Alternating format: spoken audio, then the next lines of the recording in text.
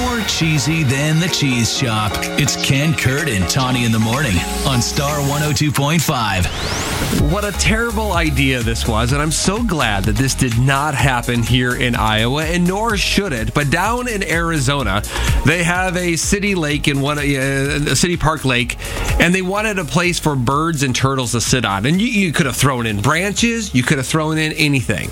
Stick? A stick would have worked. A log? Yes. Yeah, that's what I meant. Yes, like a branch. Yes.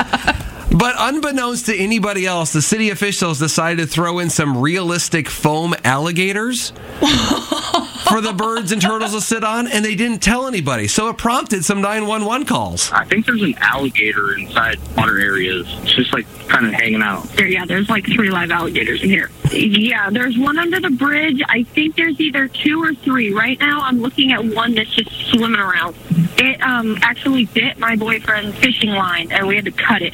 Well, apparently the fishing line just got Liar. caught on it. Yeah. I mean, it didn't bite. But, I mean, the photos, People are terrible witnesses. They are. They are. And they just are. It's swimming. It bit my line. They're not even moving. They're just floating. It bit my leg. But the city didn't tell anybody they were doing this, so it prompted these calls. Yeah. I mean, if like, Polk County did that and they just threw some foam alligators into Saylorville, I'd call, be like, or I'd yell people. I'm like, we should get out of the water. Because that seems like something stupid somebody would do. Yes.